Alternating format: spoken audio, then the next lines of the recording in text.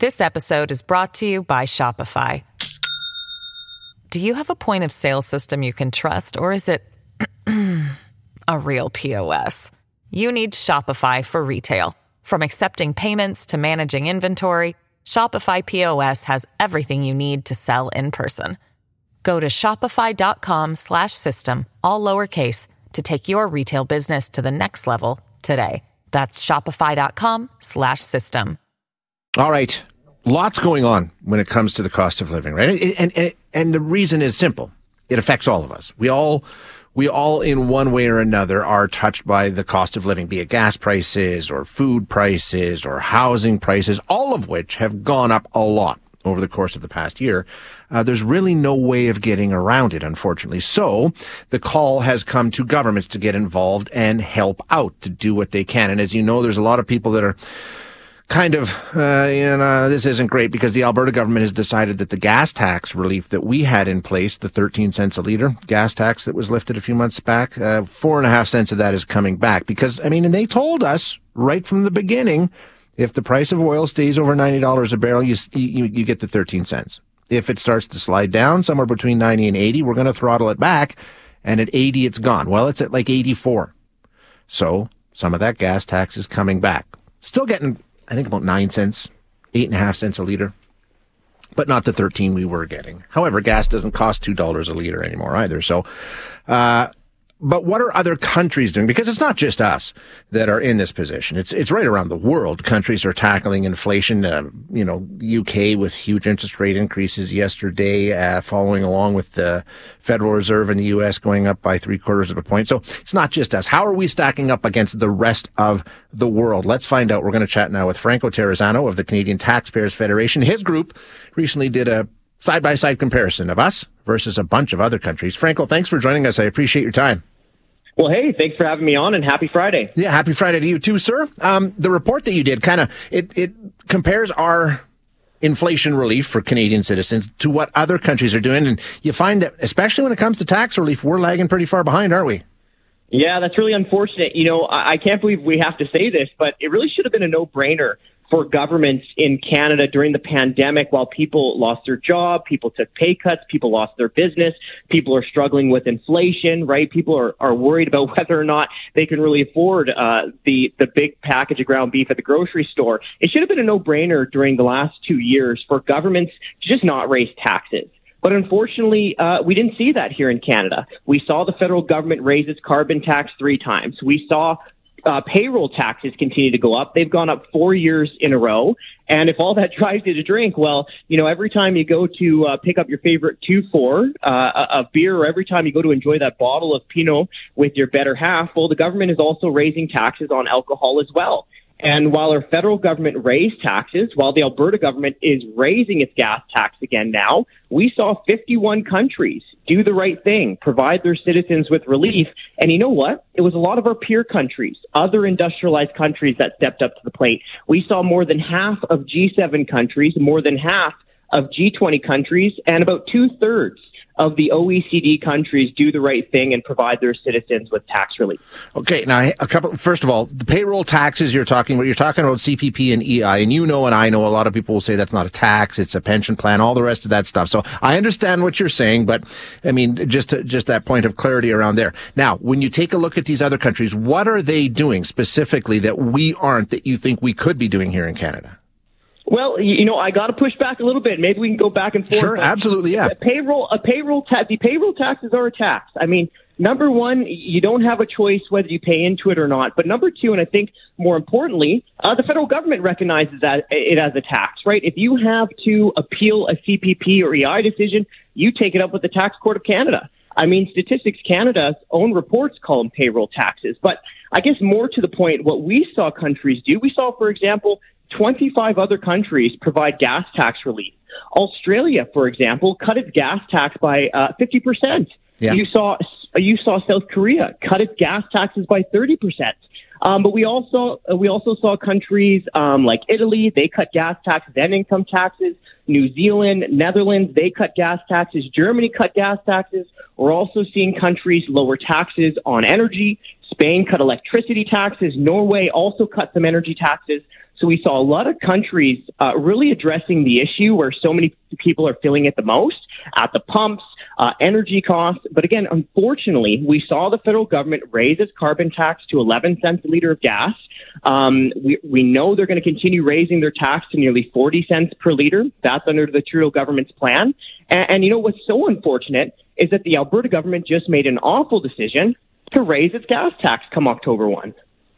Partly, yeah. Well, I mean, not to raise it, to reinstate about a third of it. But I understand what you're saying. Absolutely. Now, of course, the federal government has they call it an inflation relief program. It may not be tax relief, but it's almost $5 billion in terms of doubling the GST rebate, which indeed is a tax rebate. You say there's no tax rebate. Well, that's definitely one. And also, the housing subsidy, the dental plans, all the rest of this stuff. So the government's going to tell you, we're doing all kinds of things to help Canadians to the tune of about $5 billion.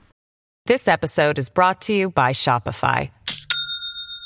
Do you have a point of sale system you can trust, or is it a real POS?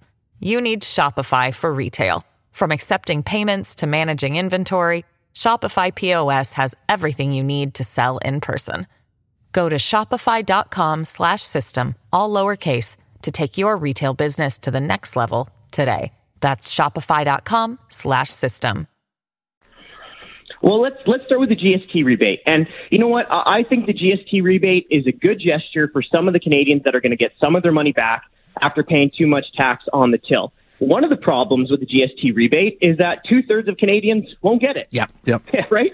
And if the government is essentially acknowledging that allowing Canadians to keep more money in their pockets to be able to afford the rising cost of just about everything, well, then why not just cut taxes across the board, at least for a certain amount of time, rather than tinkering around the edges with a GST rebate that a third of Canadians will get, two-thirds of Canadians won't get. But really, the Trudeau government hasn't shown that it is serious about affordability. Really, the Trudeau government's approach to affordability has been like, break your legs, then give you a crutch that's 2 sizes too small, then say, well, if it weren't for the government, you wouldn't be able to walk.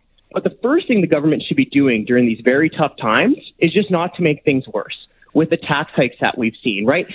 This year, you're paying about $4,500 in payroll taxes. We've talked about gas taxes going up. You know, the Trudeau government could immediately hold a press conference today, cut or suspend its gas taxes, and save drivers between 18 and 30 cents a liter, depending on where you fuel up.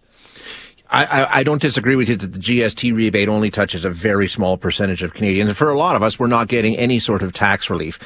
We did see the income tax exemption ramped up a little bit. I mean, so that's a bit of a tax relief there, is it not? No, you're right. They increased the basic personal exemption, which is the tax-free portion of your income.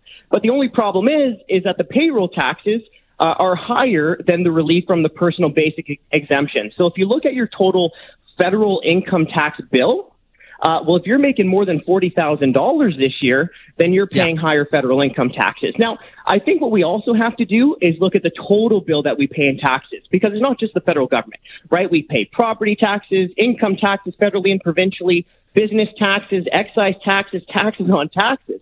Well, when you add up all the taxes that Canadians pay, on average, you're paying about 43% of your family's budget to all levels of government, right? So that's a huge amount. And let's go back to the Alberta government here, because I think that we have to call this a tax hike. I think we have to call a spade a spade. And, you know, I understand the technicalities of the price of oil and the sliding scale, but the real thing here, they cut gas taxes to provide people with inflation relief. Mm-hmm. Well, inflation is not over. Like, I was just in Lethbridge last weekend visiting my family, and they were only talking about how groceries have gone up, That's right. how the price of the pump has gone up, how formula is too expensive, right? So inflation is still a serious issue, and this was the wrong decision. And quite frankly, after the last 3 years, you would think that the Kenney government is tired of making bad decisions, but apparently not. Franco, to be fair, I've been interviewing Canadian Taxpayers Federation personnel for a long time, and one of the things you guys love to talk about is not paying down the debt. And, you know, and I'm sure if there was, I mean, you can't do both, right? I mean, you can't, they'll be criticized for adding gas to the fire if they do cut it, and, you know, and increasing the inflationary rates and not paying down the debt, ramping up the debt, all these sorts of things. You can't do it all, Franco. And, you know, you've had me on air as well when I was the Alberta director, and I was saying the exact same thing, right? But here's the thing. They just posted a $13 billion surplus. Yeah. Right? Come on. It should be a no-brainer to not be raising taxes at the pump. That's provincially. It's a different story federally, as you know, right? So. Oh, right. So federally, that's a great example. Well, look, I mean, and this is what we've been saying all along is that, well, if they cut spending, they could also lower taxes. Now, let's even just talk about before the pandemic, because the federal government has been overspending for a long time. In 2018, the federal government was spending more money than it did during any single year during World War II. And I know what you're thinking, but yes, that is also adjusted for inflation and population growth.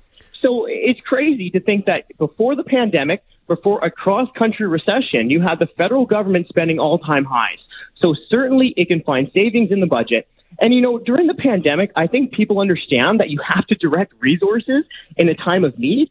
But, like, let's just think about how a family would approach something like this. If you have a leaky roof, yeah, okay, you spend money to fix the leaky roof. But then you don't take out the credit card and buy a new flat screen TV, you know, a couple ATVs and a new BMW. But unfortunately, the federal government's approach to spending is essentially spend during the good times, spend during the bad times, spend more money on everything forever. But of course, that is not a sustainable approach. I mean, we saw what happened in Alberta when politicians overspent in the 80s. Mm-hmm. We saw what happened in Saskatchewan when politicians kept kicking the deficit can down the road. They closed, nearly 50 rural hospitals and clinics. Yep. So this is just not a sustainable approach. I understand, but at the same time, saying not spending is not, or spending too much is not sustainable. But there's two sides to that equation. You know that. There's the revenue side and the spending side, and you're telling them to slash the revenue side. It's the same end result. Well, let me just bring up another point. So what inflation does, it hurts Canadians. Every time we go to the pumps, we're paying more. Every time we go to the grocery store, we're paying more. What inflation also does is it fattens government coffers. Well, if you look at the last budget, the 2022 budget released by the federal government, they're taking in about $30 billion extra than what they projected because of inflation, right? So inflation fattens government coffers. What we would like to see is you use some of that money to provide Canadians with much-needed relief. When was the last time we've really seen legitimate broad-based tax cuts from the federal government in Canada? You know, I really can't remember. No, neither can I. That's an absolutely fair point. Franco, it's always a fun discussion. I appreciate you coming on.